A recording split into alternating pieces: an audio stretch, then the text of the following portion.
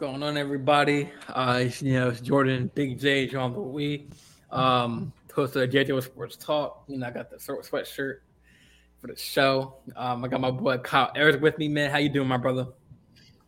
I'm good. I'm good. Plenty of stuff going on this week. Ready to talk about it. So let's go ahead and do it. Yeah. I know your team's playing against the Chicago Bulls right now. They're down by 2 right now, 34-32. Yeah. I think they're playing in Boston right now. hmm Yeah. So, let's dive right into it, man. Uh, uh, Without sugarcoating things, the news has broken out that Kyrie, first of all, Steve Nash is not the head coach anymore. I believe I don't think it's official, but I think they're talking about Ime Udoko. Is he the head coach officially, or did they I'm not? interested to see if they still go that route, though. So yeah, because Woj said that they're finalizing a deal with Ime, but the deal hasn't gone through yet. So I think they have an interim, head coach so far until Yeah, they they have make Jock Vaughn, who's the coach right now. Who is it? Jock Vaughn. He was Steve Nash's top assistant. Uh, He played in the NBA for Utah some years ago. got you. So yeah, we have that story to talk about. Ime hmm is potentially going to be the head coach, but they're kind of having a stall on that. Kyrie suspended for 5 games due to his, I Well, would it's at least say, 5. at least 5 Yeah. and anti-Semitic, I guess, Twitter. But let's get right into the meat and potatoes of the show. So I know you have your views. I have my views. For me, at first, when I heard the Kyrie made this tweet and then deleted it, I was mad because I was like, okay, oh, here we go, Kyrie, all over again. And first, it was the road was flat. Then it was the whole vaccinations issue.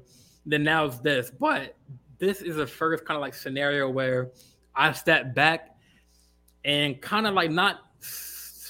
I guess I am defending him in this case because I don't think that Kyrie should apologize. Obviously, he didn't say anything bad towards the Jews. He didn't say to that community. He didn't call them names. He he has come out in the press and said that he supports the Jewish community. Obviously, he didn't mean to. I don't think his intentions were to, hurt the Jewish community. He says that he's a very cultured guy. He's very educated in what he talks about. But my whole issue is when it comes to, I know we both want to get into the media realm of sports, and I think me as a media guy, I think this case or not case, this story has been blown up out of proportion. I have some insiders, like some of my friends who work for, who intern for the Nets and have been around Kyrie and Kevin Durant. And Kyrie has been known as a down to earth kind of guy. Always, is a hard worker when he comes into the building. But some people just don't when he says some things that are okay. I would believe, or some things are crazy. But this one, I don't know. I feel like people are attacking Kyrie in a way that, oh, he's anti-Semitic. Oh, he's that. He's that. I don't think he's anti-Semitic because he obviously, yes, the film that he promoted, what he didn't promote, was about Jews and black Jews and how they talk about the Holocaust and I think the film and how that transpired. But obviously I feel like he was forced to apologize from the NBA standpoint. I kind of flash it back to the whole LeBron James shut up and dribble drive or shut up and dribble movement where obviously LeBron has a voice, Kyrie has a voice. Some things Kyrie might say that are left field for some people, but personally I do want to watch the film myself and so I can see where Kyrie's coming from. Like you said prior to the show starting, you said that Kyrie, I think he wanted to highlight one specific aspect of the movie where they're talking about black Hasidic Jews, but he didn't come out and say that. But when Nick, I forget his last name, when he asked Kyrie the question, "Oh, are you promoting this?" He was like, "Promoting what?" He was like, "Oh, you promoted the video on Amazon on your." He's like, "I mean, hey Nick, you are. I mean, you promote things. I mean, why can't I?" He's like, "No, stop dehumanizing me on here." Like, like so. Kyle, like, I want to hear your view. I know you want to voice it on here. So, what is your whole aspect on the whole Kyrie situation? So my thing with Kyrie is trying to see because I guess I saw a part of it when he joined the Celtics because when he was in Cleveland, didn't really pay much attention to him, and some things that he says, he has his opinion, like you said. Last year when he didn't want to get vaccinated, and he made that known. That was something where I didn't have a problem with him speaking out against that because that was his personal preference. Cool. When he talks about the Earth being flat, I may not believe that, but I know people who do believe that, so I understand where he's coming from. Cool. This one seems a little different to me, only because um, with what you're seeing in Brooklyn, where you're seeing like Jewish fans going to the games, wearing shirts, almost like protesting Kyrie Irving. Now that becomes on the court issue where Brooklyn, Joe Tsai, those guys have to try to figure out a way to make sure that doesn't get too ugly.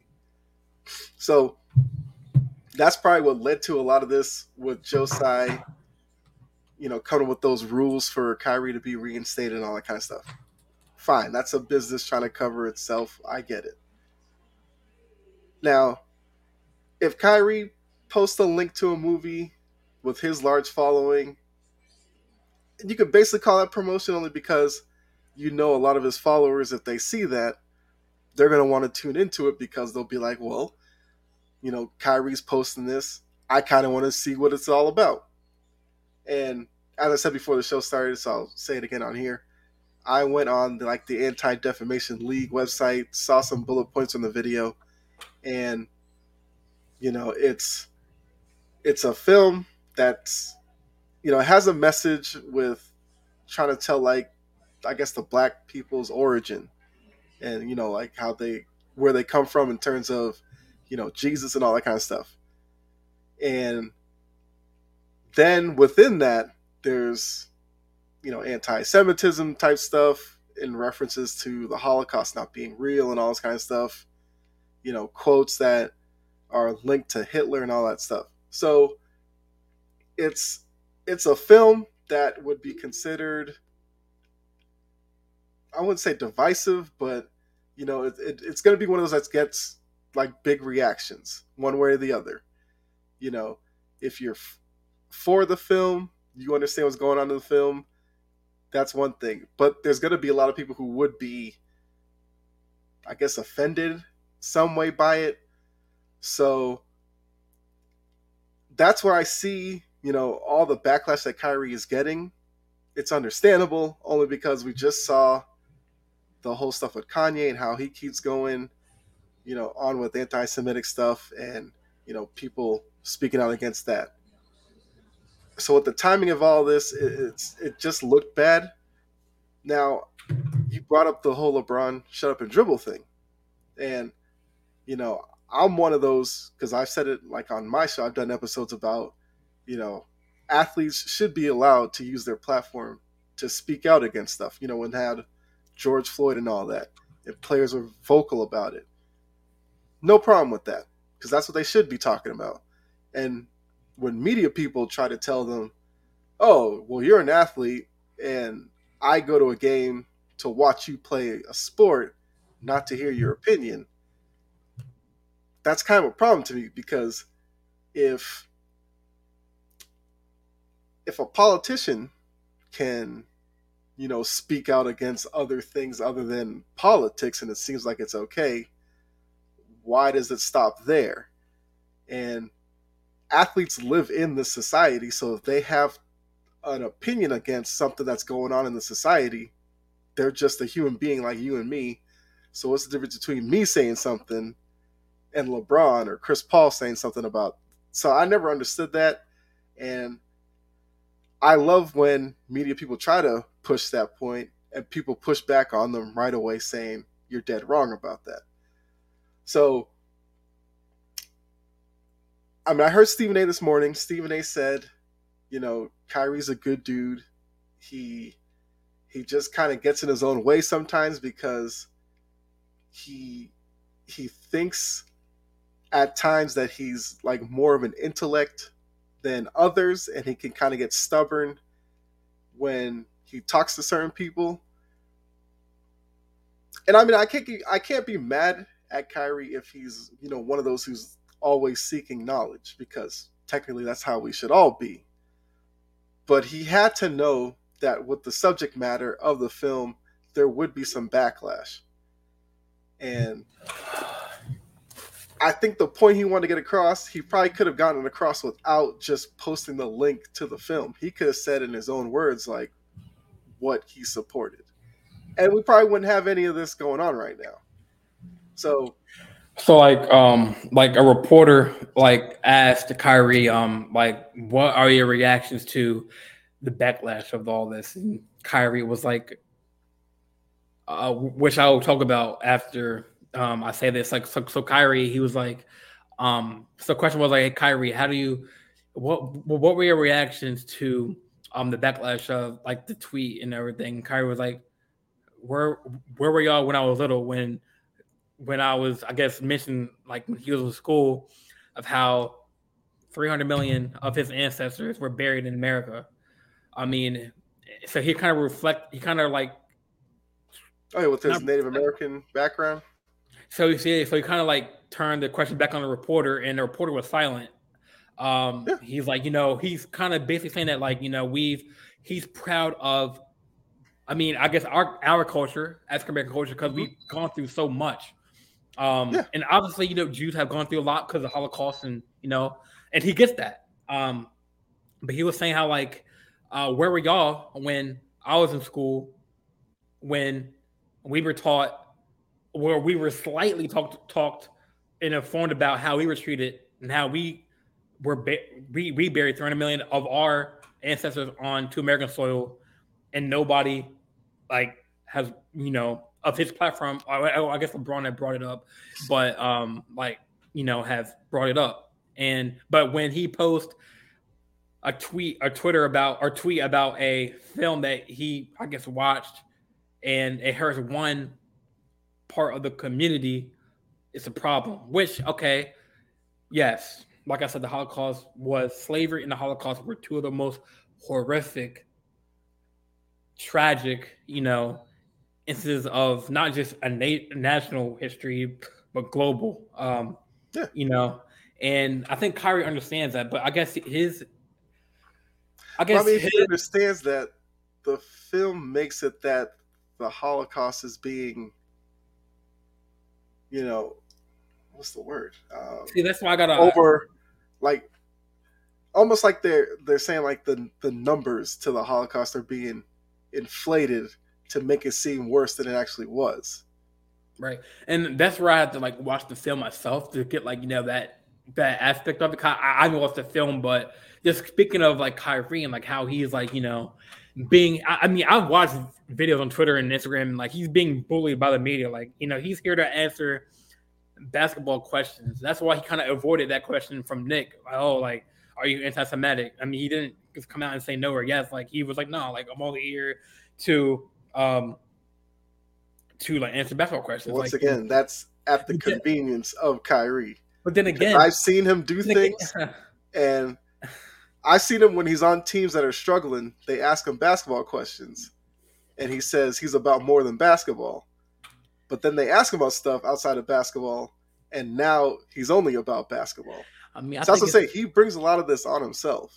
I mean, he does, but I mean, I feel like it's the same. I mean, even though it's totally different, aspects of it's the same way as the Colin Kaepernick thing. He knelt down for not because he hated not because he didn't like he loves America, right? Mm-hmm. Colin knelt for oppression, freedom, Yeah. and justice for all. And people were mad that they didn't see that side of the spectrum where he's not American, he's un-American, he's kneeling because it's our right to hold our hand over our heart, which we Mm-hmm. are. That's the norm, right? Mm-hmm. But when somebody of that stature does that, he even got approved from a veteran to do it before he even did it. You Yeah, but know, that thing but was used on a political level that I'm sure Colin did not see that coming. And I can fully agree with him on that one because when he first did it, I maybe it was naive of me to think that I thought it was just gonna be something that, he was gonna do, players were gonna follow him, and people would be like, oh, okay, whatever. But then when politics inserted itself into Colin's message and then warped it in a way to benefit their political party, then Colin's message got lost in all of that, and it spread like a wildfire, and Kaepernick couldn't really contain it anymore. So that's a little different. Um, that was, yeah, because like you said, the people who really understood it, they got what Kaepernick was trying to do. exactly, But it was like divided. Like it was like 50% agree with him. Because I watched the documentary. I'm not sure if you watched it. Kaepernick in America. It was like the whole thing of it's like I think it's on Amazon Prime. I mhm. watched it at my school. The director came to the school and like of that film and like it was like divided like 50% or half the population of the nation agreed with Colin It Kaepernick. was basically split along Yeah, party lines. You could basically tell Democrat, Republican, kind of which side of the argument you were going to land on, pretty much. yeah. I mean, it's just like yeah. I mean, but like I guess at the end of the day, I mean, at the end of the day, Kyrie, I mean, he is a person, he is a man. I mean, Mhm. and I don't feel like the media or anybody should. I mean, obviously, yes, it could be a controversial post that he tweeted, but I feel like he shouldn't really have to. I mean, if he wants to stick on it, on his views, everyone's entitled to their own opinion. I mean, but the way that kind of Freddie like kicked me off was comparing it to Miles Leonard. Because Leonard, yes, he deserved what he got. Because obviously, yeah, maybe he wasn't okay. I'm assuming that maybe he wasn't aware of what the word meant. But I'm pretty sure if he was on Xbox and saying if he was pissed when he said that word, which I'm not going to say on live because it's basically saying the N word to Jewish people, Mhm. but Kyrie didn't come out and say, "Oh, forget the Jews. I hate the Jews.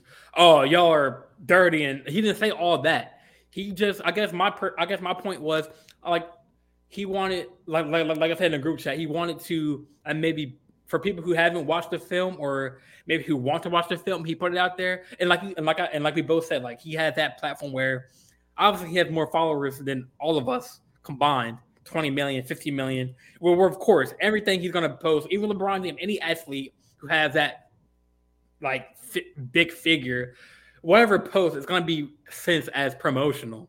But I don't think he promoted it as being a bad eh, forget the Jews, this and that, this and that. I think his point was he was trying to get a point across where trying to get his point across. But I guess my issue is why aren't people turning their hatred towards Jeff Bezos and Amazon if they knew? I'm not sure who is in charge of Amazon Prime, like their department, like their who to put on videos, but if Amazon knew that this movie was anti-Semitic or had information that wasn't really correct, why post it on Amazon for people to watch? That's Uh, where people are not answering the question there. Like, I mean, it's not Kyrie's fault that he promoted it off of a platform that wasn't really, you know. I don't think that matters, really. You don't think it matters? Because technically, to Because, me, that'd be like if I went to a library, right, and I walked by a book, and I saw the title of a book, and I knew that if I took that book, I'd probably read some things that I wouldn't like. It might offend me. Right. I have two choices. I either check out the book or I pass it by. So the library having the book available, it's only because it was produced. And if you want to see it or read it, it's right there for you. Yeah, I think that's why he posted the tweet. I guess maybe just for that, like it's like a book out there. I think it was a book and a movie. I think I heard that was it's a film that's done as an adaptation of a book. Yeah. So I mean, yeah, like what you just said. Like I feel like he kind of put it out there for people to see or don't not want to see. But I feel like the people who haven't seen it. I mean, like me, I haven't seen it yet. I want to see it. But I feel like people who don't really have or are educated about why Kyrie posted it. The people who haven't really, watched it, or don't really have thoughts of watching it, they're like, "Oh, Kyrie anti-Semitic," but I don't think he's not anti-Semitic. He hasn't really came out and called anybody out, like specifically of a race or anything like that that I've known of or seen an article about. I don't think he's ever came out and like called some race this or some ethnicity that. I mean, I feel like he's just proud of how far we have gotten as African Americans, obviously, but I don't know that game where the anti-Semitic those people came in, like to watch the game. I guess they didn't really. I mean, they just were. I mean, obviously they were mad, but at the end of the day, Kyrie went over there and said, "I'm sorry." Like he didn't. He went over there and maybe after the game kind of apologized, shook their hands. I think. But I saw like a video where they came up to him and Kyrie was like, "I'm sorry. Like I didn't mean to offend y'all," which he really didn't. It's like the same thing. Like if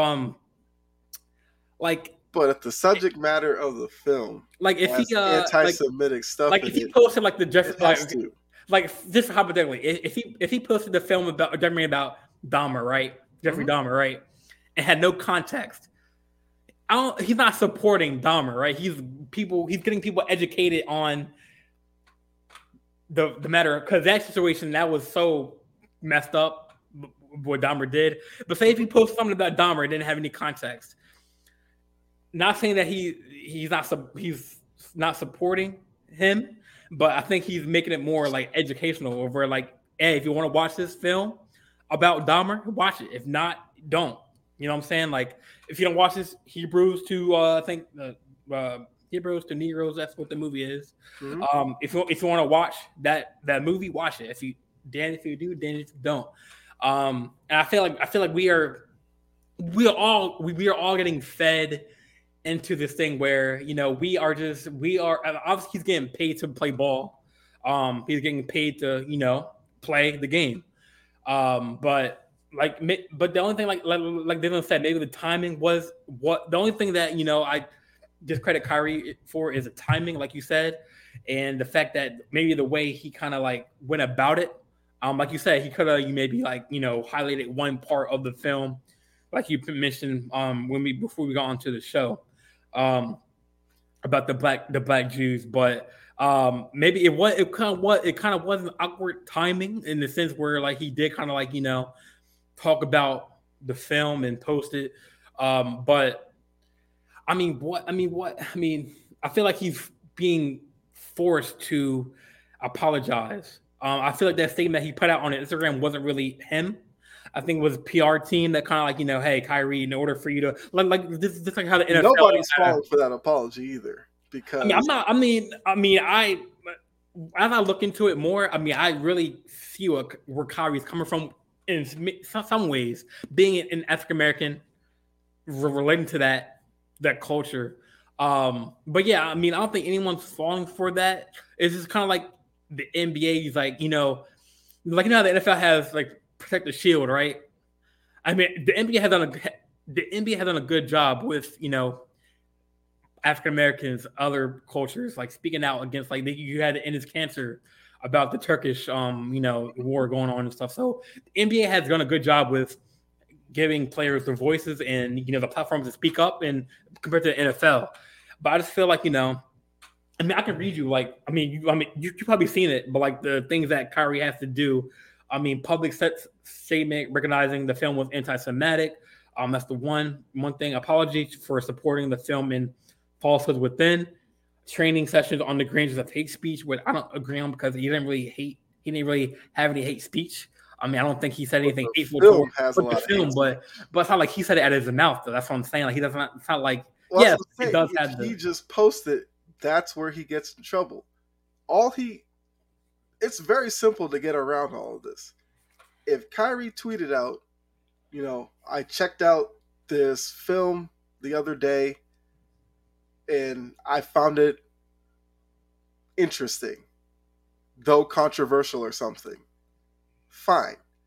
But him just posting it and then kind of stepping away from it makes it look worse.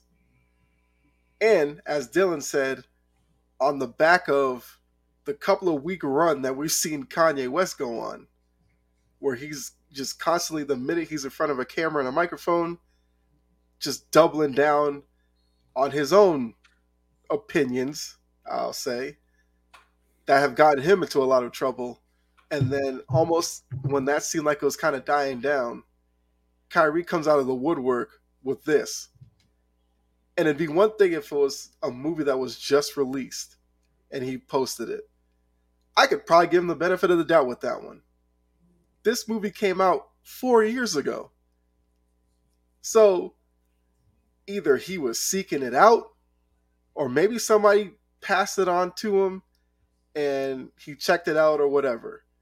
But there's definitely a different way that he could have, I don't know, highlighted the movie without doing it the way that he did. And I think that's the big issue. And even with the list of things, I think that kind of goes to Joe Tsai, who, against Adam Silver's wishes, because Adam Silver wanted Joe Tsai to suspend Kyrie Irving way before today or yesterday. I think Joe Tsai wanted to give Kyrie a chance to, if you want to get educated, then let's get educated. Joe Tsai, I guess, he's working with the Anti-Defamation League in all of this. So if Kyrie was open to it, he could have gotten him in front of some Jewish leaders or whatever. Kyrie and them could talk it out. Fine. We're done with all this. But the fact that Kyrie stopped answering Joe Tsai's text and all that, that's what led Joe Tsai to actually suspending him eventually. So, I mean, I don't know if there was any good way for Kyrie Irving to come out of this. I don't know necessarily how much he,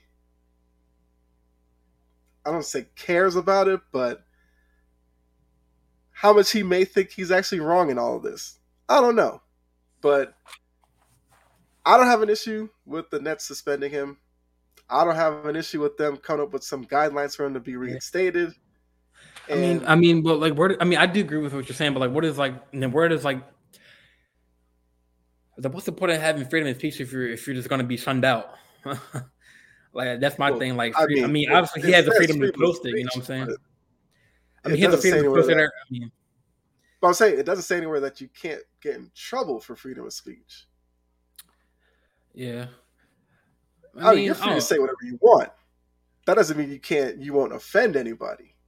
That's where it's a little different. See, I've been on Twitter, Facebook, Instagram, and I've seen mixed views on this. Like, because like I said, you can take it from any angle you want to. Like, just like you can come at it from our side as being African Americans. You can come at it from different shots at it. But like, I mean, I don't know. That'd be any issue. Any issue you go online, you'll see 30 different viewpoints on it. That's just society. I think even in this, it's just that as African Americans, it's documented, the struggles that, people have gone through, going through, will continue to go through. And for the Jewish people, it's been documented as well, the same type of fight. So I don't know. Maybe that's probably maybe that's the biggest issue here is that the group that he chose to go at was the Jewish community, and maybe that's why it caused such a bigger uh, eruption of emotions, publicly. I mean, if he had posted something that was like anti-white, would it have gotten this big of a reaction? Like anti-American, white, whatever? Maybe not.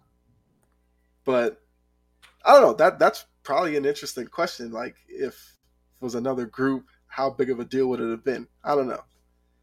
Only because Jewish and Black people, their histories are kind of seen as similar. Maybe that's why. I don't know. It's I don't know. It's just crazy to me. So this is the statement from Kyrie. He was like, I think it was Thursday or the other day. I think it's Thursday. So he was like, I oppose all forms of hatred and oppression, and stand strong with communities that are marginalized and impacted every day. I'm aware of this negative impact of my post towards the Jewish community, and I take responsibility. I do not believe everything said in the documentary as was true or reflects my morals or principles. I am a human being learning from all walks of life. I'm a human being learning from all walks of life, and I intend to do so with an open mind and a willingness to listen. So for my family and we meant to no harm to any one group, race, or religion of people, and wish to only be a beacon of truth and light.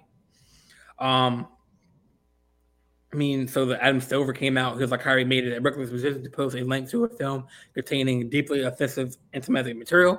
While we appreciate the fact that he agreed to work with Brooklyn Nets and the Anti-Defamation League, like you said, to combat anti-Semitism and other forms of discrimination, I am disappointed that he is not offered an unqualified apology. Apology and more specifically denounced the vile and harmful content contained in the film he chose to publicize. I'll be meeting with him, Kyrie, in person the next week to discuss the situation.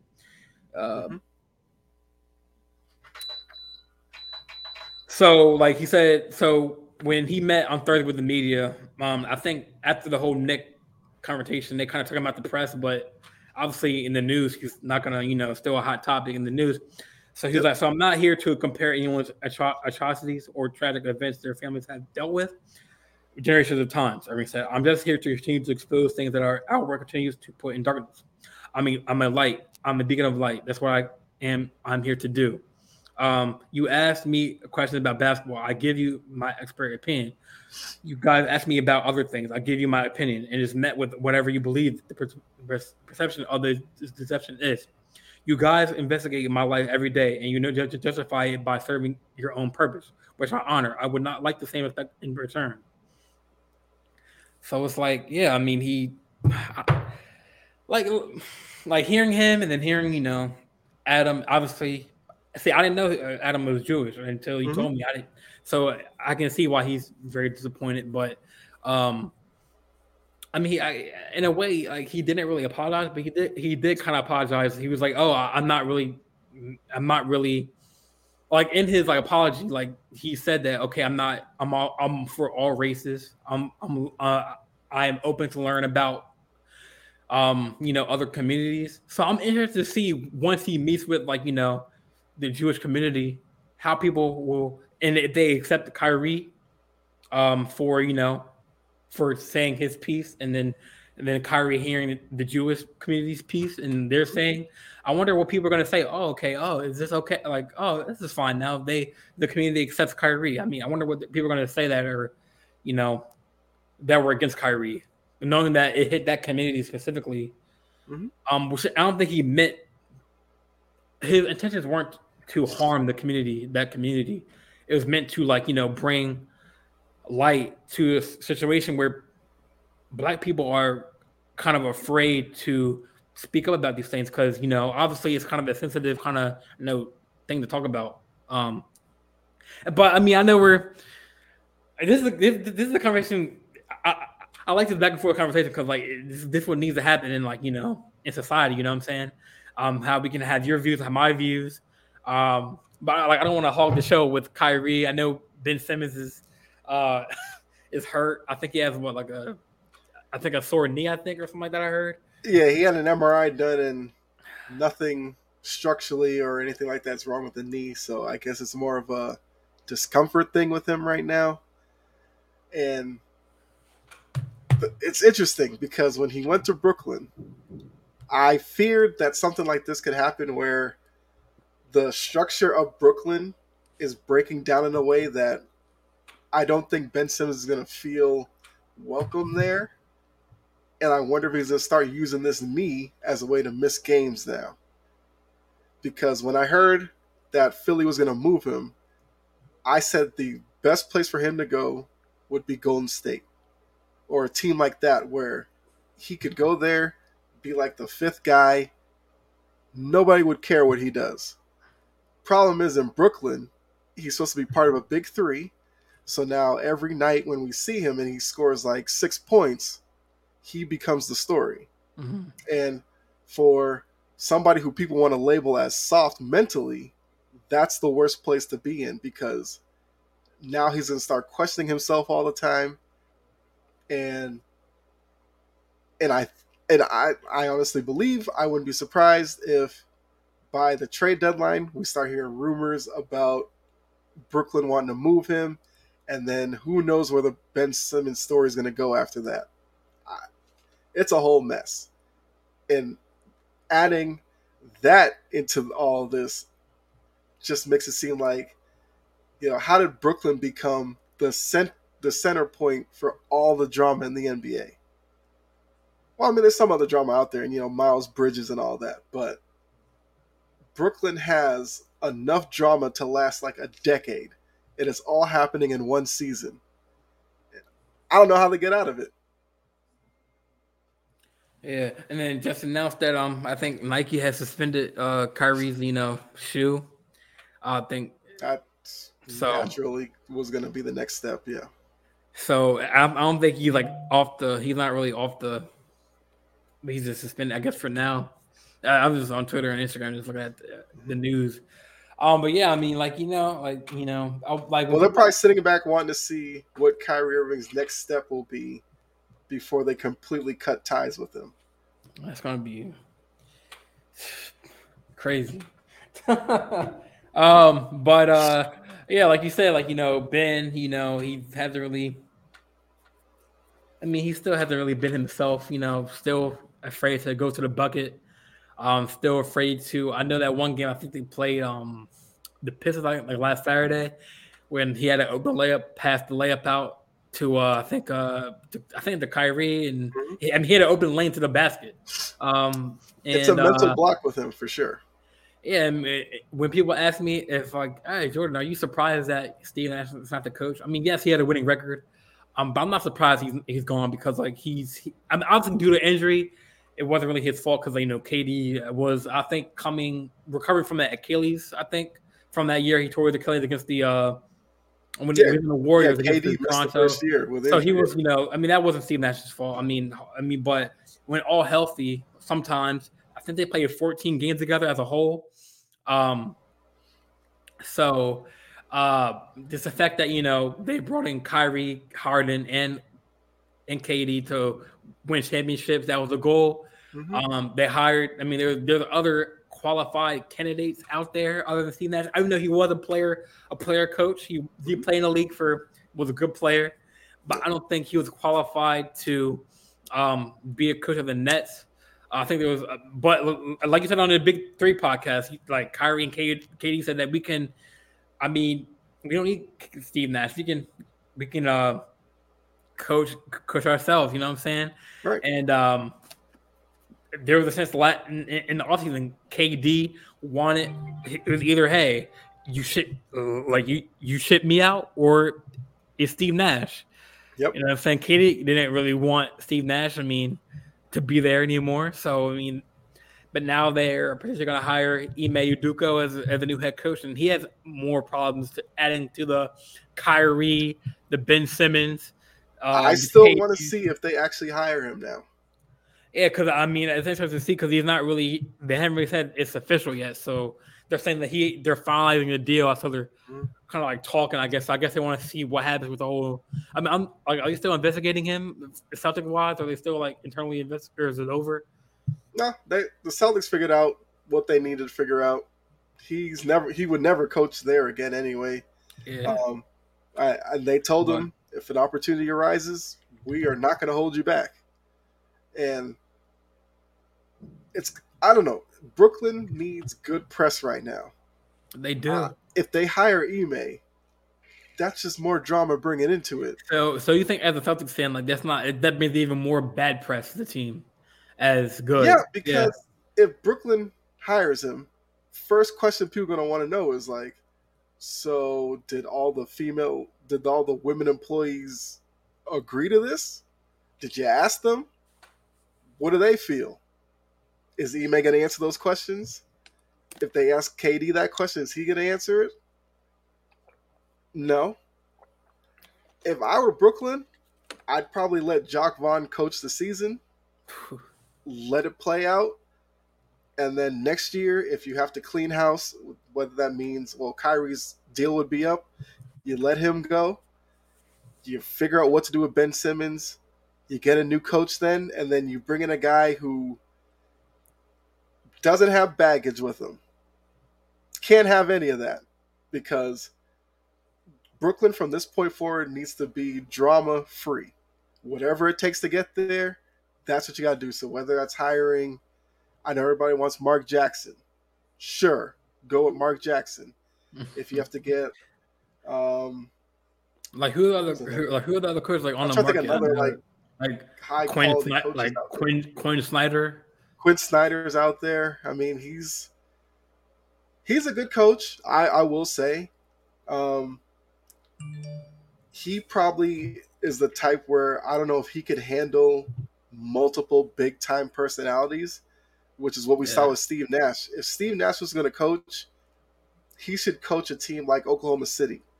Yeah, a lot of young players, or like Orlando Magic. And then they got Boncaro. They have Jalen Suggs, which they beat the Warriors by 1 point. Yeah, last night. Yeah. So yeah, I mean, I don't think Nash. I mean, I like Steve Nash. Nash was never going to survive in Brooklyn. He wasn't with KD's ego, Kyrie's his antics, and Ben Simmons. I mean, they couldn't when they had Harden. They couldn't. I mean, obviously injuries, like I said, were a big factor, but when they were all healthy, I mean, they couldn't really get that chemistry going, and doesn't really fall on Nash because I guess it kind of does in a sense, but injury wise, Nash couldn't deal with that. But when they're all together on the court, they just couldn't figure it out, and they were. The whole reason why they brought those kind of egos onto the court was he thought that it was gonna work in getting them a championship, and obviously it didn't. But I do agree. You make a good point saying how Steve Nash he should coach again, but he should coach a team that's like the Toronto Raptors or like the Magic or the Kings. So a team that's kind of established, but kind of on a rebuild.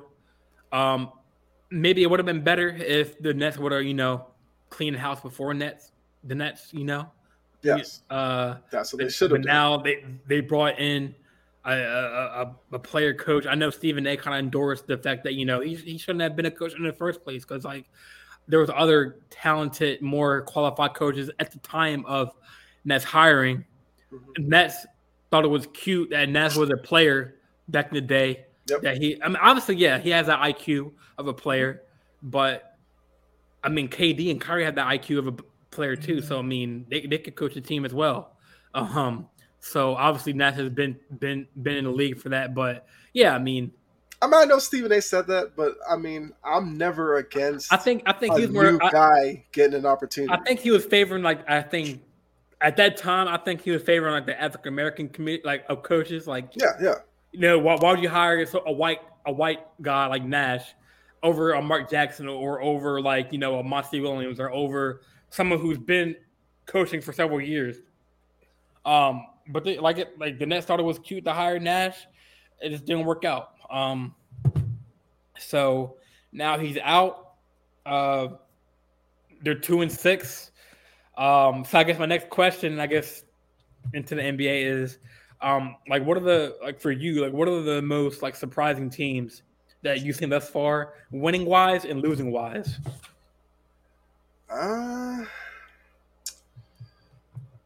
Most surprising team probably would be Utah, because Utah got rid of Gobert, got rid of Donovan Mitchell. Everybody thought, oh, they're clearly tanking, but they actually got some pieces in return that you can work with.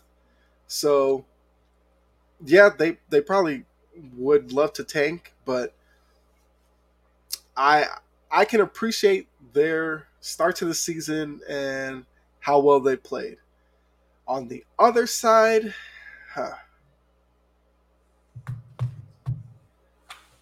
that's interesting, only because I've never been a believer in Brooklyn working. I don't know if I thought it'd get this bad. The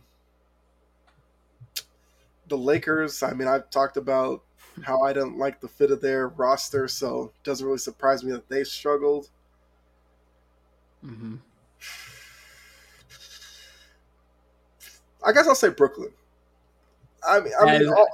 All this drama, that has to be surprising about how much could go wrong with one organization, and it just seems like that where they could benefit from just one person being able to, get everybody in a room, talk it out, or have some type of direction. It just seems like there's no direction right now with Brooklyn. They get Durant. He's hurt. Durant wants Kyrie. They get Kyrie. Then it's like they don't like having Kyrie there because his play has dipped, I will say. That playoff series against the Celtics where they got swept, a lot of people put a lot of attention on Durant, where if you watch that series, Kyrie quit on that series after game one. And I'm not afraid to say that, because he played game one, he had a good first half, and he started getting into it with Celtics fans, rubbing it in their face, because he didn't like the way that, he didn't like the fact that he lied to Celtics fans, and then they had the nerve to boo him when he went back there, which is one of the things about Kyrie that I don't like about him. He goes to an event, tells Celtics fans, oh, I'll be here for the next whatever years. And then the very next All-Star break, you were seen talking to Kevin Durant, making plans on playing together. And then when Celtics media asked you about it, you didn't want to talk about it. But whatever. So when they lost game one on that buzzer beater by Jason Tatum, Kyrie checked out of that series. And Durant felt like he had to take so much on himself that he struggled. But for some reason, everybody came down on Durant. So now you take that with the whole James Harden saga. They bring him there. Within a week, James Harden's like, yeah, I'm not feeling this because Kyrie Irving's a part-time player. And it's just continued into this season. It'll probably go all this season. If they make the playoffs, it's going to be a playoff issue, because we're going to have to see, will Kyrie have a good playoff series or not? Will Durant struggle again?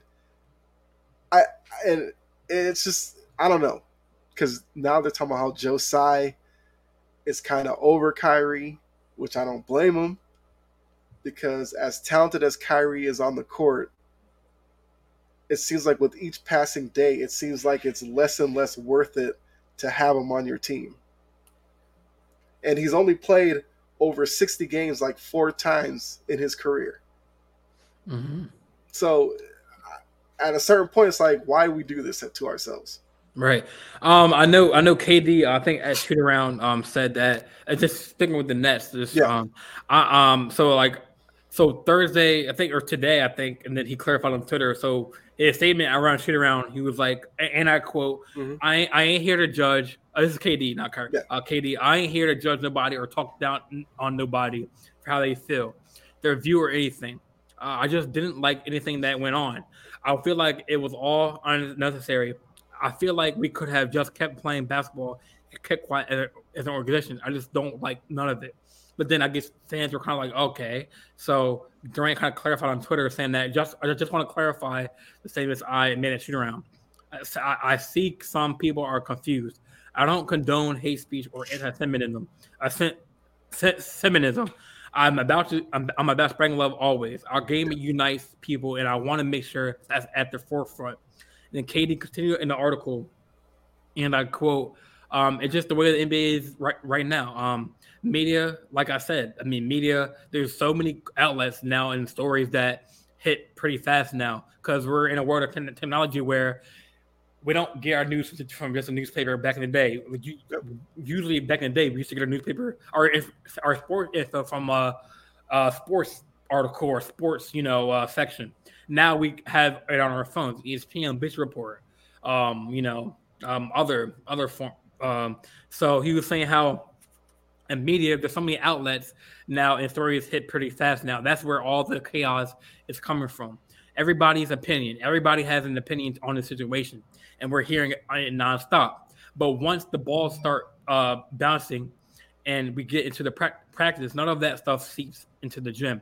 So that's the cool part about it being in the gym. But once you step out of the court, everybody's got the microphones out, microscopes looking at you, asking you what you feel about it. So that's been difficult. But the game is constant for us. So I mean, I can't even imagine how being a player in that organization, like, playing basketball, playing these games, going on the road, traveling, playing ball, playing just focus on ball. Then on the court, it's all about basketball. But off the court, it's all this distraction about, microphones in your face, this and that. How do you feel about Kyrie? KD, what's your sense on this? Oh, now we're going to bring in Ime Udoka. How do you feel about him, with the Celtics? Da, da, da, da. All this news coming in, like, how do you feel about the Nets firing? Da, da, da.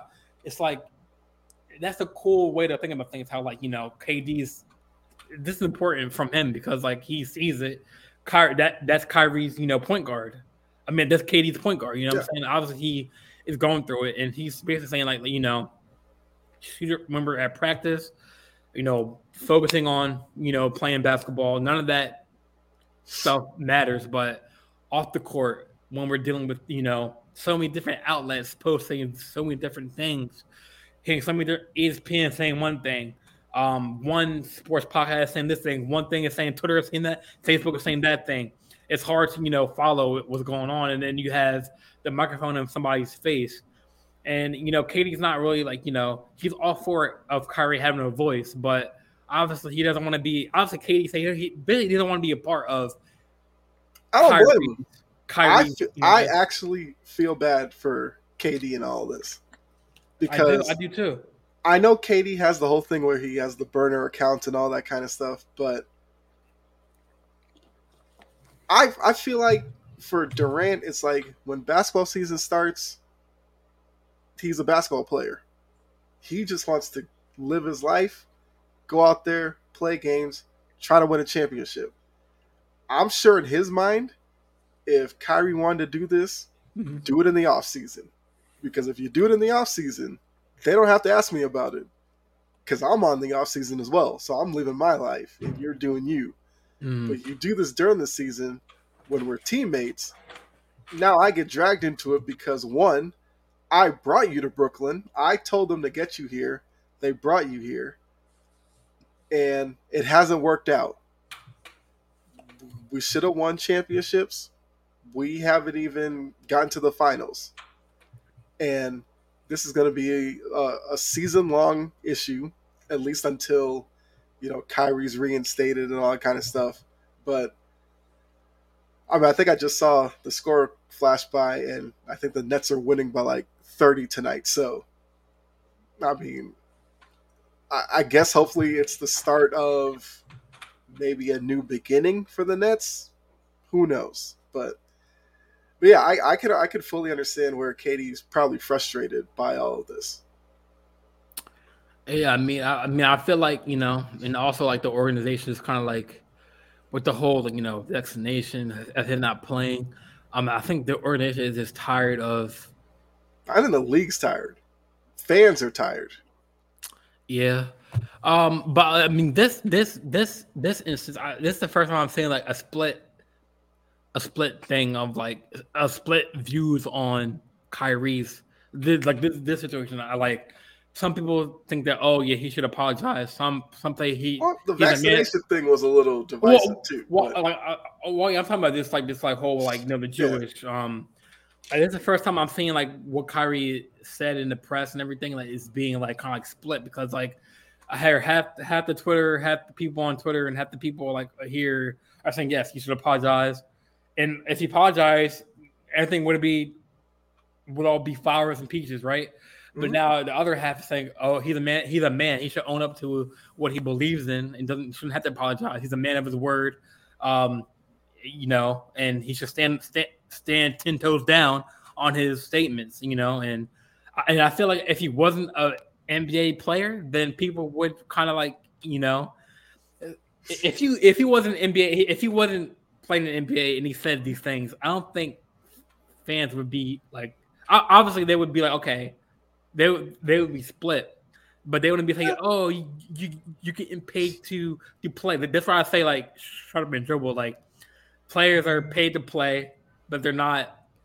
But they can't speak and stay 10 toes down on their opinions. So, I mean, but then again, at the end of the day, he is suspended for at least 5 games. He has to go through talking to Jewish communities, talking to Jewish leaders. I feel like, hopefully he's open to that, because it seems like I feel like he is open wants to knowledge, and there'll be a chance for him to reach out and gain a new perspective. Yeah, I feel like he wants that. I mean, I feel like he's not a person that's like, oh no, I don't want to talk to these Jews people. No, he wants to talk. He wants to talk. Like, that's not a problem, I don't think, and I don't think he meant to hurt that community. But people portray it, since so many media outlets are covering this situation right now. They're portraying Kyrie as the villain, where like he hates his community and so on, and it's not the case. I mean, he has came out in the press and said that he's all for all races, all walks of life. He's up for learning about different things.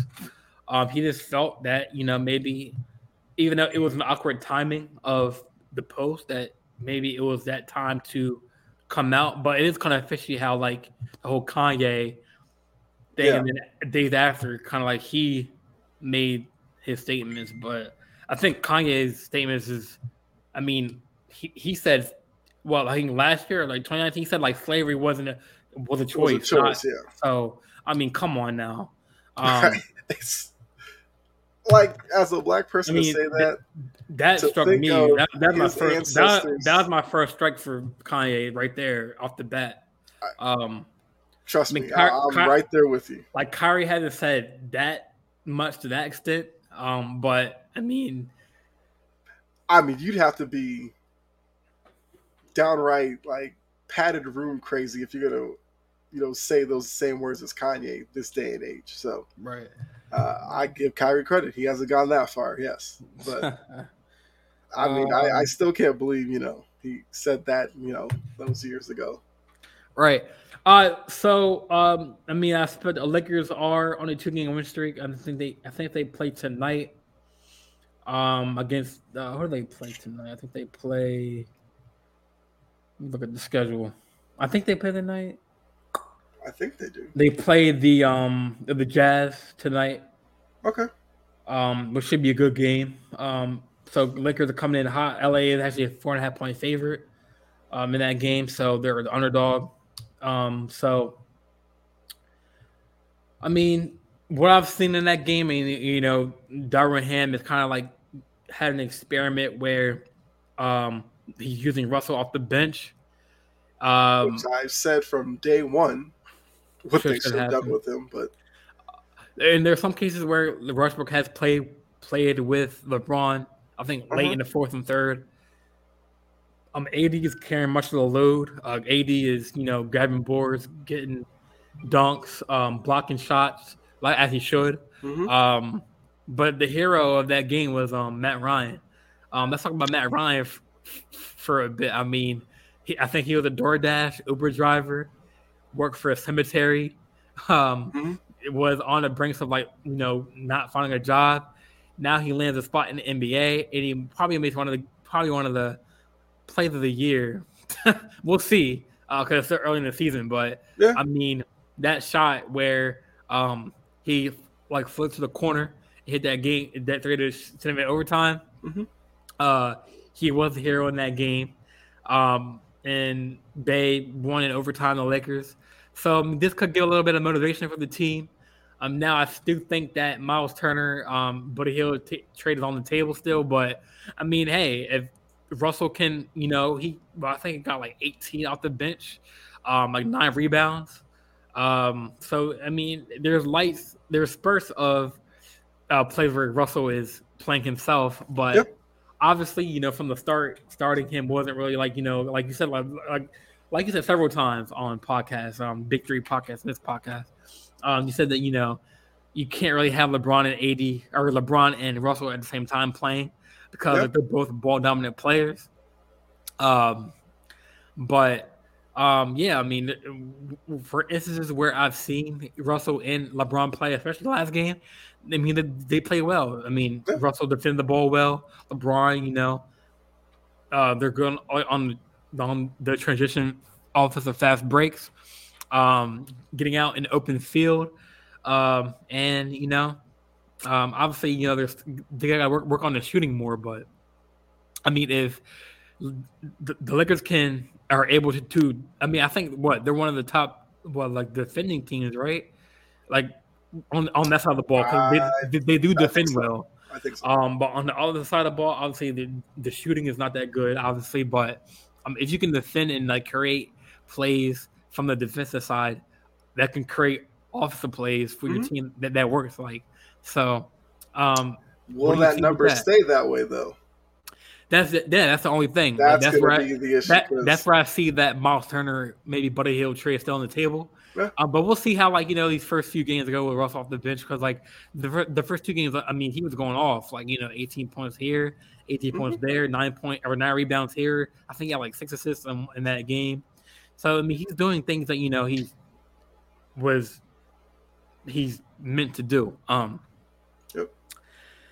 And I mean, right now, I mean, for the Lakers, it's a decision where, if they were to make this trade, it would be like because Lakers are there in win now mode with LeBron still on the team. Yep. The Lakers know that LeBron, with age, his championship window is dwindling. Because there's other talented teams coming in to play, like the Grizzlies, the Mavs still at Doncic. I mean, the Warriors are 3-6. They can snap out of their streak, and get hot. The Suns still. So they know they got these teams out here that have better shooting, have better defense. But I mean, right now, I mean, a win streak is a win streak.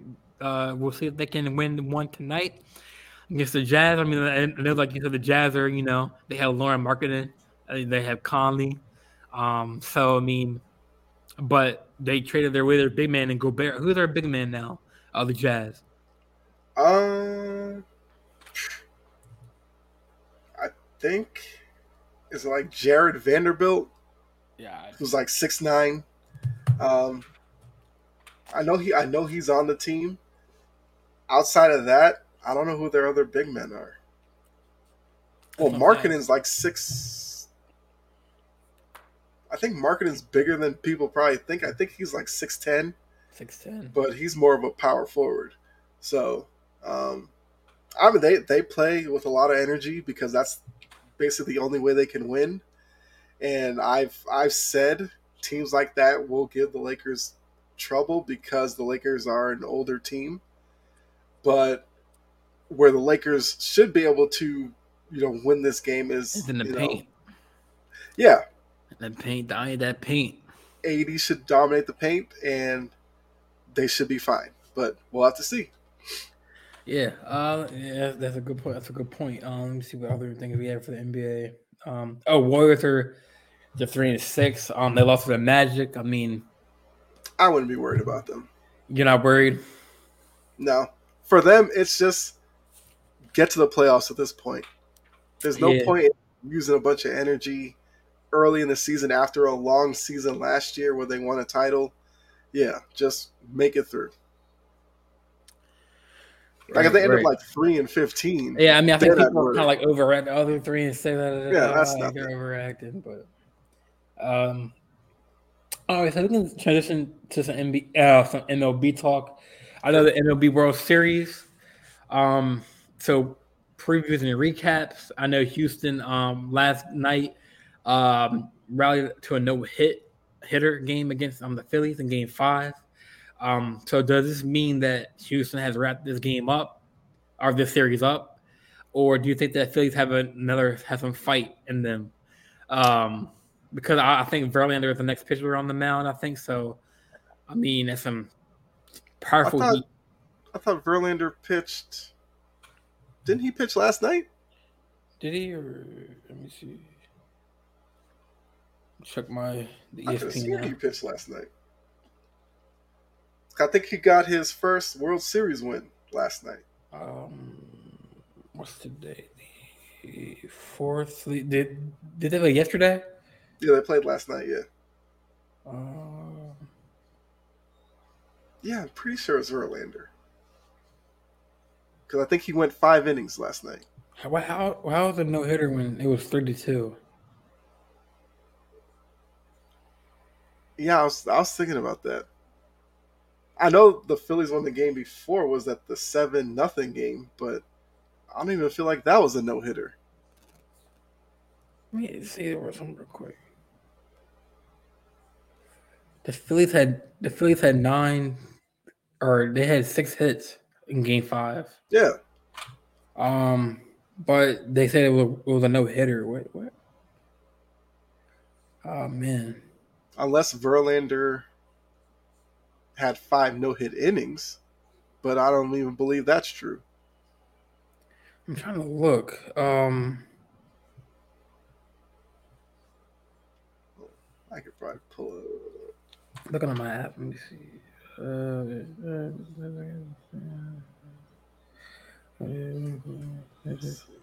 All passes, Game 5.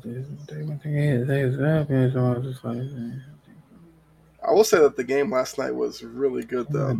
Oh yeah, it was. That McCormick catch in center field against the fence was a big one. That's going to be one that's going to be remembered for years if the Astros finish it up. Oh, okay. It was game 4. That was the it was 5-0. It was 5-0. Yeah. Okay, so yeah, okay. So game 3 or game 4, series was tied 2-2, and the Astros complete first ever combined no-hitter in the World Series. Yeah. Okay, so it wasn't game 4. Okay, so it was a close game, I guess. Game 5. Game 5 was. I think it was 3-2. Last night was 3-2. Astros win. So right now it's 3-2 Houston. Going back to Houston for Game 6. Yeah, I picked the Astros in 6 to begin with, so. Yeah, I did some research. It wasn't last night. It was the night before the no-hitter. Yep. Okay, it was combined. Yep. Yeah, I mean, I don't think the series is over. The Phillies, I mean, they're now in win now mode. Obviously, they're behind. Yep. I know they're back in Houston. So is it like 2 games in Houston and then it goes back and forth? No, games 6 and 7 are in Houston. That's it. Games 6 and 7 or 5 and 6? You mean? No, they already did 5. Oh, 6 and 7. Yeah. Yeah. Yeah. So I mean, Phillies are. I mean, they got. I think they missed their opportunity. To be honest with you, I think they did too. But I mean, obviously, it's not over until it's over. That's true. Obviously, they can have a chance to tie it up. But yeah, I mean, with that no hitter in Game 4, you had to put up hits, and that's not what they did in that game. And with Harper and Schwarber, They have Schwarber leading off, which I think is a good thing. It's a good idea because he has a power bat off the bat. But I mean, I feel like I hate to say it. I hate to say this on this podcast, but they are the Golden State Warriors of the MLB right now because they had everything. They had the pitching, they had the hitting. If Altuve is not having a good series, then Bregman steps up. If Bregman has a bad game, then Alvarez has a good game. If Alvarez has a bad game, then last night Pena is the one that Pena had a good game. So I mean, like you said, Altuve doesn't really have to have a good series in order for them to win. I mean, they know how to hit, and then when you combine the hitting with the pitching, it's scary. I know there has to be some way that that Houston's cheating. I don't know. I don't want to say that. They probably have something in their headset or something like that. I don't know. No, but I think if they win it, they deserve it. Yeah. But a lot of Yankees fans like me are kind of are pissed about the whole Houston scandal. But yeah, I mean, they are the Warriors of the MLB right now. I mean, they have everything going their way. And yeah, I mean they're clicking on all cylinders. So we'll see how they do. In the next two games, if Philly, I mean now it'll be huge if Philly can turn Game 6 around and win, and then kind of force that Game 7 in Houston and kind of pin Houston up against their own wall at their house. So I mean, it'll be very interesting to see if the Phillies can rally, get some hits. I'm trying to look to see who's on the mound on Game 6. On the mound, I think Zach Wheeler, and then for Zach Wheeler's pitching, and then Framber Valdez is pitching for the Houston. So it's gonna be a good matchup. I know win probability. ESPN has Philly winning 45.5%, and then they have Houston winning 55.5%. So obviously the home favorite. So, I mean, other than that, I mean, I think that it's gonna be a good 2 games to watch out for, and let's kind of segue into our NFL talk. I mean, what a hell of a trade deadline we had. I felt like it was like NBA free agency, players getting shipped here and there. It felt like that, that rare time where we see players getting moved, like Claypool getting moved to the Bears. Obviously before the deadline, McCaffrey got moved to San Francisco. So before we get into all that, let's do our Week 8 recaps. And after that, we'll do our Week 9 pick'ems to get out of the way. And then we'll talk about, we'll end with talking about the trade deadline and everything. So the Week 8 recap, go to the NFL section.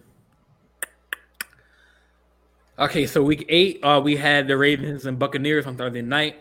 A lot of my peers have said that, Brady has never lost 3 consecutive games in a row. He has, though. Yeah, he has.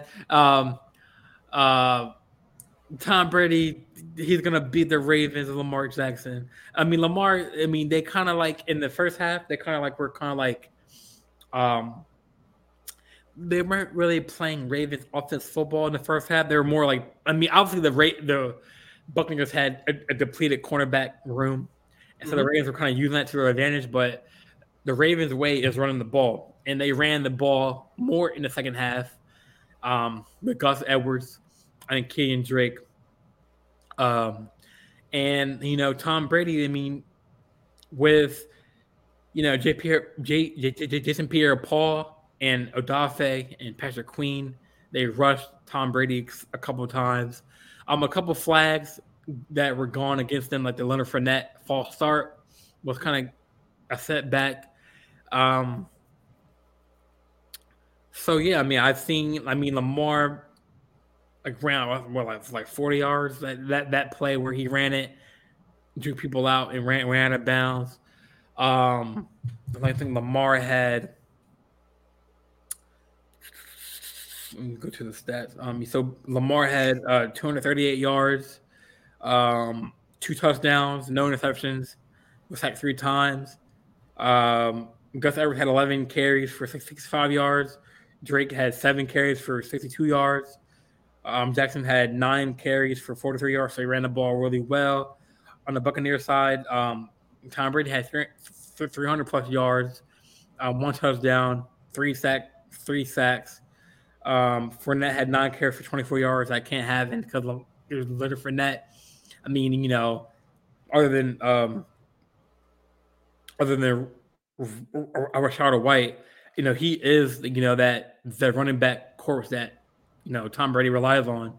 So he only had 9 carries for 24 yards, but he did have 1 touchdown. Rashad White had 4 carries for 19 yards. So overall, like the running was bad. Evans had 6 receiving yards or 6 yards or 6 receiving for 123 yards. Godwin had 60 receiving for 75 yards. Fournette had 3 yards for 34 yards, or 3 receiving for 34 yards. And down there, it's just I feel like the Buccaneers deserve to lose this game because they really didn't play well. So I mean, do you have any thoughts on that game? I mean, I thought the Ravens were going to win it, and I kind of want to see where the Bucks go now that we've understood the whole Tom Brady off the field stuff. Getting the divorce and all that. What do we see from Tom Brady now? Because past couple of weeks, he's looked like a guy who is like a broken man who you could tell whatever was leading to the divorce was like legitimately weighing on him. I'm not saying. Oh no! I know. I'm not saying anything for the field, but it's like he just looked like he wasn't having fun just being Tom Brady. Right. So now, with that part being settled, which is never a good thing to go through a divorce or anything like that. Yeah, right. Does he now channel more of himself into the team and try to fix whatever's wrong with them? Kind of, if this is his last season, ride it out the best he can, or does he just completely drop off the deep end and the struggles continue? I fully think that they're going to win the division. I'm not going to put my faith in a 4-4 Falcons team to win that division. So I'm not going to count them out. It's just that what we're seeing from a Tom Brady team is something we haven't seen in a while. Now, the only thing I'll say is the last time Brady went through a 3-game losing streak, I think was 0-2 with the Patriots, and they ended up winning the Super Bowl that year. They figured it out, and they got through it. So that can't happen here because Tampa Bay has the talent to do it. It's just that will they put it together or not is what we'll have to see. I mean, and the Ravens did play well. They're strictly a running football team. I mean, if that's what you're good at, go ahead and do it. If it ain't broke, don't fix it, right? My only question is, if they get in the playoffs against the team Buffalo, Kansas City, and it turns into a shootout, how does that running-centric offense translate? That's my only thing. I mean, when we played the Bills, we were up. We ran the ball against them, but then again, we lost the lead. But people forget that we were running the ball. With Von Miller on the opposite side. Yep. So yeah, I definitely get what you're saying. How long can that running? Obviously, need to put the ball in the air against the Bills. Get them on their feet. Mm-hmm. But we'll get into that too because like Bateman's out for the year now. Yep. I'm kind of mad that they didn't. I know that we got Deshaun Jackson. But obviously they said that at practice he's been. Lamar has said that, and John Harbaugh has said that Jackson has looked good.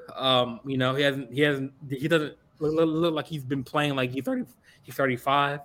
So we'll see how. I think he's gonna make his debut on Monday Night Football. Okay.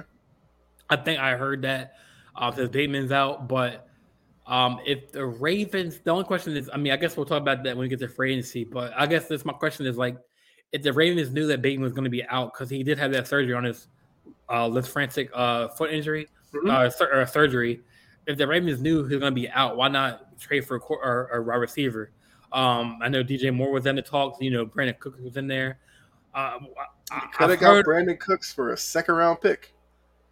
I've heard rumors that we could get Odell Beckham because you know he wants to go to a contender, but obviously you know he's with the he's tied with the Rams, Bills. I've heard the Ravens were one of the teams on the list, but then again he has to get healthy because I mean that'd be a waste of a pick for any team if he has because when he got back from the injury he played in the Super Bowl he had a couple good plays he had some really good plays.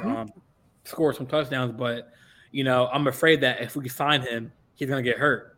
You know what I'm saying? Because like he's not really like, you know, trustworthy when it comes to like, you know, that aspect of his playing game. You know, obviously injuries suck. But I mean, obviously, yeah, if he's healthy, like maybe 95% healthy. I mean, obviously I'll take even 80%, 85%, I would take Odell Beckham. But you know, but like you said, when it comes to the playoff time, because obviously Ravens could have a chance to get to the playoffs because our remaining schedule, we played teams that are below 500. Other than the Bengals, the last game of the season. So I know we have the Saints on Monday night. Then we have our bye week, which is well needed rest. Then we have the Broncos, Panthers, Falcons, Jaguars, I believe. I gotta look at Browns again, and I think Steelers. We got to pay them twice still. They have their issues, and then the Browns, and then I think they get Watson back week 13 or week 11. So that's in a couple week weeks. 13 because they get them the week after their bye against the Texans. Yeah, right. And then we play the Bengals to wrap up the season. So. I mean, we do have a higher chance to get into the playoffs. So yeah, you're right. But like when it comes to like you know, the Bills have a pass-centric offense where they can throw it deep to Gabe Davis. They can throw it deep to Stephon Diggs. Now I mean, with Bateman out, I know the question is are they going to rely on Duvernay more? Is Jackson going to be their number one receiver, or is he going to be pushing number 2 to the slot? I think we got Porsche. I mean, that's really all the receivers. I mean, Andrews, I think he's hurt still, or he's coming back. I think. So I mean, but Leakley has stepped up in the tight end room. I know we have Gus Edwards. I know we're getting Marcus Williams back later in the season, our top cornerback. I mean, Ojabo's. Bowser's back, so I mean we're getting some key pieces back on the side of the ball. So, yeah, I mean we'll definitely dive into the free or the trade deadline talk. But like for week 8, so I guess the Sunday night game that was the Bills and Packers, correct? Sunday night game, yeah. So how did you? I mean, went how I expected. Green Bay stinks.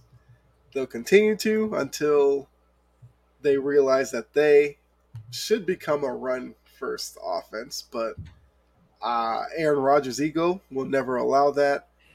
And because of that, they're going to continue to struggle. You know, the Vikings are the better team in that division. The only thing working in the Packers' favor is that we've seen the Vikings go through a good stretch, but then Kirk Cousins becomes Kirk Cousins and they lose a couple of games that they shouldn't. And that's probably Green Bay's only way to get back into it, because right now they're like 4 games out. And I fully expect the Vikings to keep winning. So I don't think Green Bay's going to get into the playoffs as a division winner. And as a wild card team, You know, you have the Seahawks, the 49ers. Those two teams will probably get in. One division winner, one not. Um, well, the Bucks, I said, will win the division, but you have the NFC East with the Giants, Eagles, Cowboys, looking like they'll all be playoff teams, at least right now. And I kind of think that by the end of the season, the Packers will be on the outside looking in, which a lot of people were not expecting coming into this season for sure. But I do not like what I see from them when I watch them play. And this is what they get for, sticking with Aaron Rodgers, who, during the offseason when they had a bunch of young wide receivers come onto the team, he wanted to host Jeopardy and threatened to retire to become the new Jeopardy host instead of working with them. And now we're seeing where that connection just isn't there between he and his receivers. Yeah, I mean, like that game, Aaron Rodgers wasn't looking like himself. He was getting sacked. That's Aaron Rodgers this year. Yeah, he looked this just year, like yeah. how he's looked all season. Right, and the Bills obviously are the more scarier teams in the NFL. Because I think, like I said before, like Josh Allen is playing with a chip on his shoulder. He's playing hungry. And I like that beef between Stephon Diggs and Jair Alexander. Yep. How they were chirping at each other pregame. Diggs owned him that game. I mean, he couldn't stop him. Yeah. That game. So and Jair, he didn't own nothing. No, but obviously Stephon Diggs got the W. He got the L. So that game was kind of, I knew the Bills were going to win that game. Speaking of, so the Monday night game, obviously the Bengals beat the Browns. Yep. We don't really go much into detail about this game, 32-13. Myles Garrett, just as Vecna from Stranger Things on Halloween. He posted that I think at his house he had like I'm not sure if you watched the show Stranger Things. Yeah. They had the Vecna with the Joe Burrows getting hypnotized. He hypnotized him in that game. Was in his face all game. And I knew I hate the Bengals to win that game because they're behind us in the standings, but I mean it's kind of a toss up, or not toss up, but more like a guaranteed win for them. Mm-hmm. So let's talk about your Patriots, man. They beat the Jets. Yeah, it was an interesting game because, Zach Wilson continues to struggle against New England. He threw some ridiculous interceptions, but the Patriots do still have some questions to answer, only because their offense just isn't clicking right now. I do think it's something that they can figure out. They have to figure out a way to get Mac Jones' confidence back up. He looks like a guy who at times will drop back and constantly survey the field. He'll go one way, go back that way, and that gets him in trouble. Last year, what made him so effective as a quarterback was he would drop back, he'd make one read, get rid of the ball.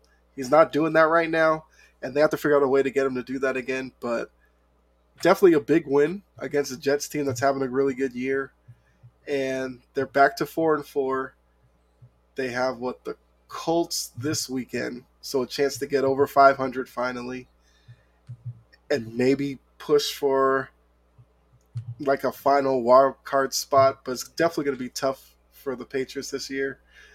But I like what I see out of Ramondre Stevenson. He's been really, really good. He's established himself as a frontline running back. And yeah, the Jets can be a good team. They just have to get the quarterback position figured out. And I know we'll talk about trade deadline stuff, but they decided to keep Elijah Moore, surprisingly.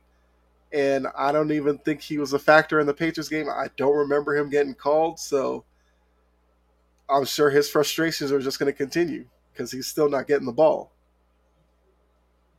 I mean, maybe that was a guy that Baltimore maybe could have gotten out of New York. Never know. Yeah, there was a lot of receivers that were, that wanted, DJ Moore, Brandon Cooks. I know Kyle Fuller. I think I heard him floating around, but he's injury prone. Yeah, he's always hurt. So, I mean, other games, Saints freaking they spanked the Raiders 24-0. Blowout. That was kind of surprising that the Raiders couldn't score. Yeah. And they're in the red zone, I think. They didn't score. Yeah. But Adams right there. So, Eagles, no brainer, defeated the Steelers. What else? Other games. Jaguars. That game was. I think that was one of the London games. Yeah. Go to the box score on that one. I mean, Russell had 252 yards, one touchdown, one interception, was sacked 3 times, but had a 84.3 rating. So he didn't really play that well. But it wasn't terrible. It wasn't terrible. Yeah. I mean, Lawrence had a even more terrible rating, 52.2. Had 2 interceptions, which was the last one was crucial. Because that last pick sealed the game, or interception sealed the game. Etienne Jr. had 24 carries for 156 yards, so he pounded that ball. Now they traded away Chubb to the Miami, so yeah. I don't know what they were thinking on that. I mean, obviously they drafted him to be that centerpiece of that defense. And I think Miami won that trade for sure. Yeah. Unless if he wanted out or something, then I could say that Denver, by letting him go, it could be a win-win situation. But right now it doesn't make sense that, a team that's been struggling all year with a defense that's been at least showing up, and then you trade your best defensive player away. But maybe we'll find out a little more about it in the offseason, maybe why he got traded, but it seemed a little weird to me. Yeah. So let's just dive into the Week 9 pick'ems. I had my first game. I think my lock was the Eagles and Texans, which they beat them. I mean, the Texans they put up a good fight in the first half. No, they were passing the ball really well, putting up touchdowns, but at the end of the Texans have talent. It's just they just don't have they're paying the better teams. Yeah, they just need a couple more pieces to fit in there. But right, they're on the rise. It's just that doesn't look good right now in terms of wins. Right. So I had the Eagles as my lock. They won 29-17. Actually, it was a close score than what I thought it was going to be. I thought the Eagles were going to blow them out the water. But they got it done. Now the next game, or let's do the Sunday night game. Sunday night, it is Titans Chiefs. So I think that's going to be. I think I had no. Did I have that in my lock? Trying to see if I had the Titans or Chiefs as my lock. I think I did. No, yeah, I think I had the Chiefs as my lock because they were 20.5 point favorites. So from an upset, I had the Falcons over the Chargers. I'm still standing by that. I feel like the Dolphins are going to beat the Bears. Yeah. Bengals should beat the Panthers. But they put up a good fight against the Falcons. So, that's a tricky game for the Bengals. Packers should handle the Lions. They should, in quotation marks. Yeah. The Colts should beat, the Patriots should beat the Colts. I I'm a slipped up there. I said the Colts should beat the Patriots, but the Patriots should beat the Colts. I think so. Yeah. The Bills should beat the Jets. The Yeah. Vikings should beat the Commanders because they're 6-1. That's my Jaguars. upset. I think the Commanders beat the Vikings. Okay, so you had some of the big three podcasts right there. Taylor Heineke, he just does something to Washington, but yeah. And then Terry McLaughlin. Yep. Scary Terry. Scary Terry. And then who's is Brian Roberts? Is he playing? Well, Robinson, the running back. Oh yeah, Brian Robinson. He's playing. Yep. I mean, I expect the Bills to beat the Jets. Mm-hmm. Division game. But so Ravens Monday night, Ravens Saints. I have the Ravens winning that game. This will be the debut of Roquan Smith. That was a really, really good pickup for the Ravens. Having him and Queen in the middle. Yep. Roquan leads the league in sacks. He's up there with, I think, only Bobby Wagner with the most sacks in the league. He's a 2-time Pro Bowler, and he brings that that fire to the team that we need. Mm-hmm. Yeah. So he is making his debut. And I think Deshaun Jackson making his debut. Yeah. So I do have the Ravens beating the Saints because Andy Dalton's at quarterback. Winston's still out.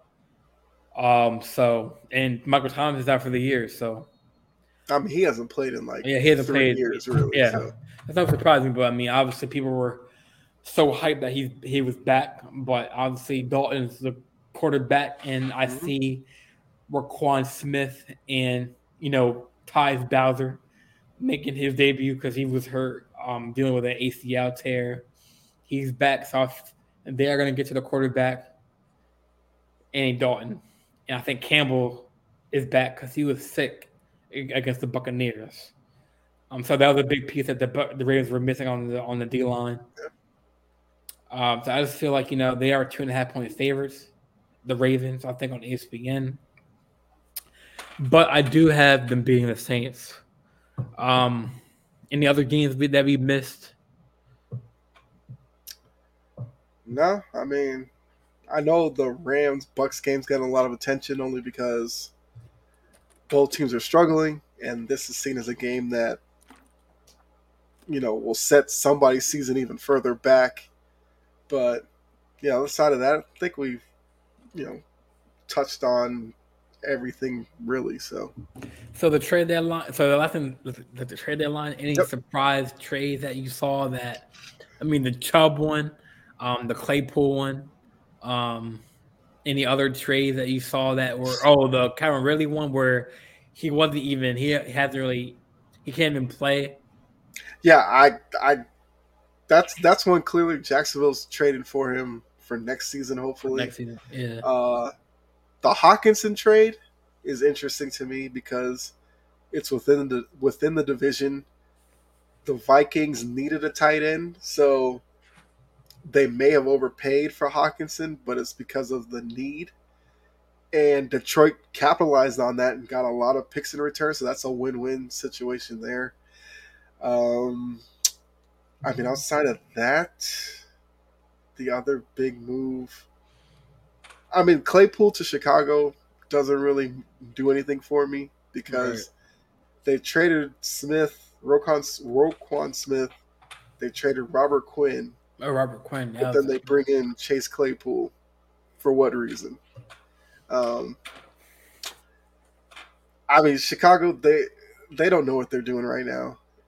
And you look at the Philadelphia Eagles with Jalen Hurts, and that needs to be the model that Chicago takes with Justin Fields.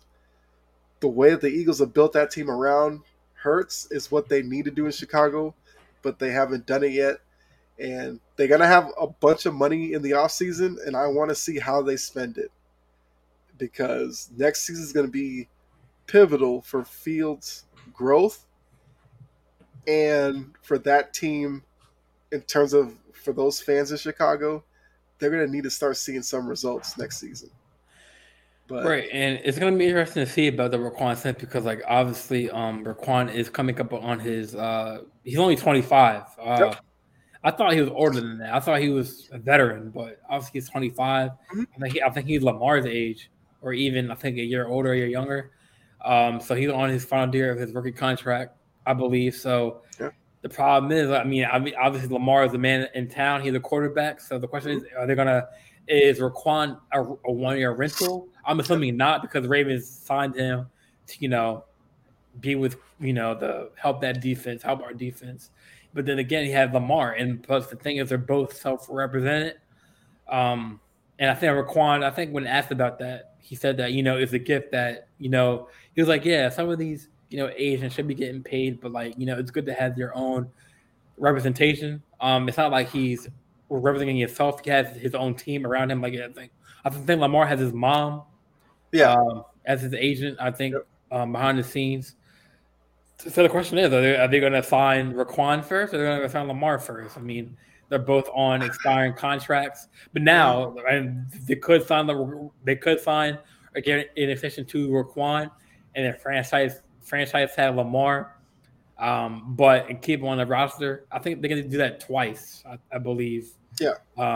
But honestly, the last resort is to franchise tag Lamar. But that's a big question to the offseason. Like, what will they do first? Will they sign Raquan? Because I'm assuming the Ravens don't want John Harbaugh, EGC, Eric DaCosta. They just don't want to bring Raquan in for 1 year or half the season. They want to, deal with that defense with Marcus Williams and now Raquan and now Ojabo's in the play now.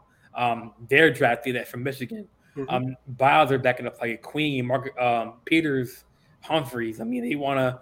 So I don't think it's a 1 year rental. I think we're obviously he hasn't played as a Raven yet. He'll play on Monday, so we'll see how he fits. But he plays like a Raven. Like watching his highlights, he doesn't play like a Bear.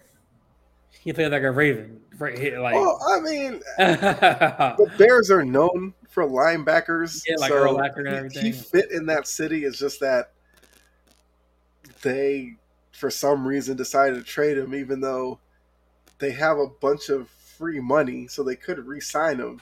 Right. But they chose to trade him. I don't get it. Maybe he said that they weren't winning games, and maybe he just didn't see them because he wanted to go to a contender.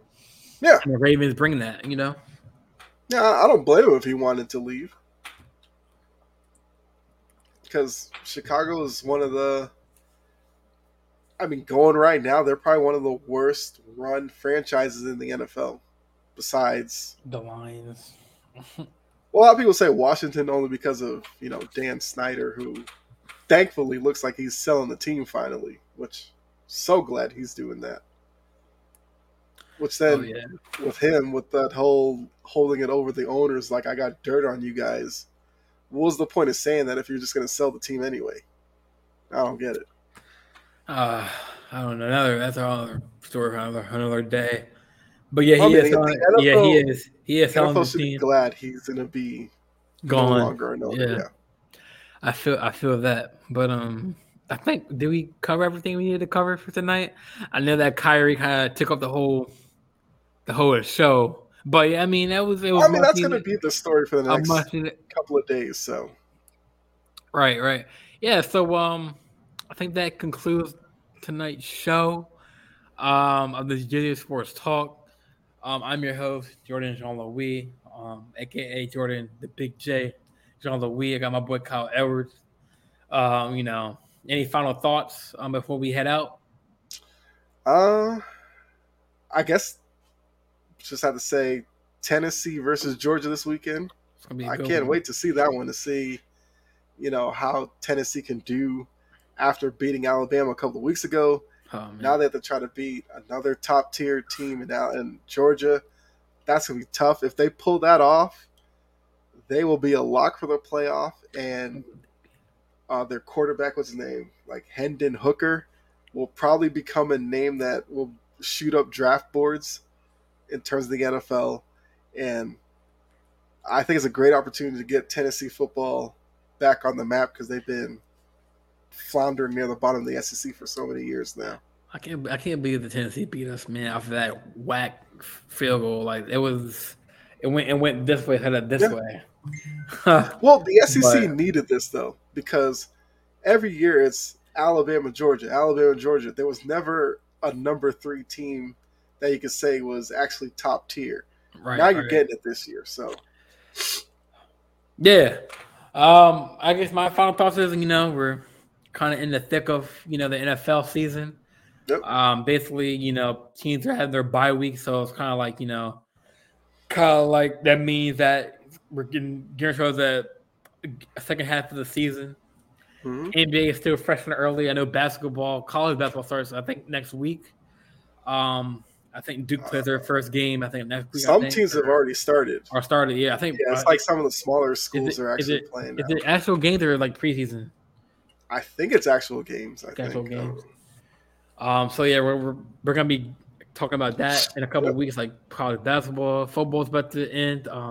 We've got a couple more games left in the season of college football. Like Kyle said, Tennessee has kind of shaken up the whole AP polls.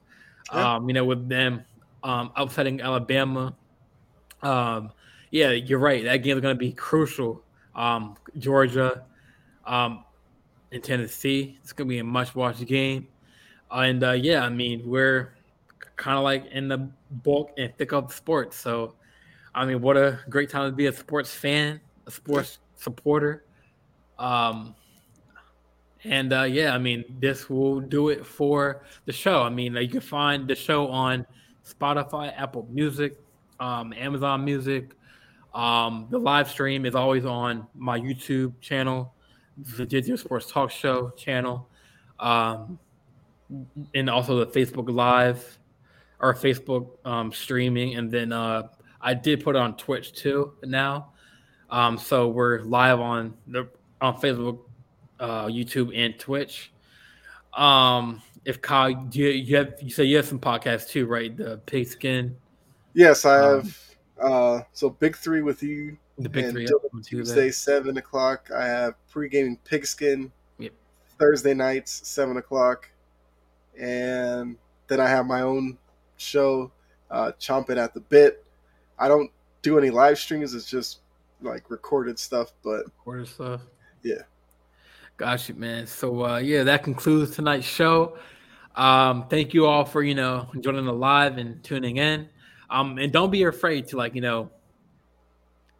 if you're talking about Kyrie or something else, or don't be afraid to comment your thoughts, because we love that feedback, we love that interaction. So don't be afraid. Obviously keep the comments age appropriate. Don't say random stuff. Be respectful. But be respectful. But we take all the comments, and we'll, reveal the comment on the live show, and and if people want to reach out to you, like how do people? You have like Instagram, Facebook, or obviously you have Facebook, Twitter. So YouTube channel is Chomping at the Bit. My Instagram is just my name, like Kyle.Edwards. Okay. Yep. Then Chomping at the Bit on Twitter. It's either Chomping at the Bit or my name, and you'll find me everywhere. Gotcha. All right. Well, this will conclude tonight's show. You'll see me and Kyle back on the Sports Empire show, the Big Three podcast with Dylan Reed. So stay tuned for that, and we will be back next Friday. So thank y'all for tuning in, and it was a good show. And good night. Yep. Good night, guys.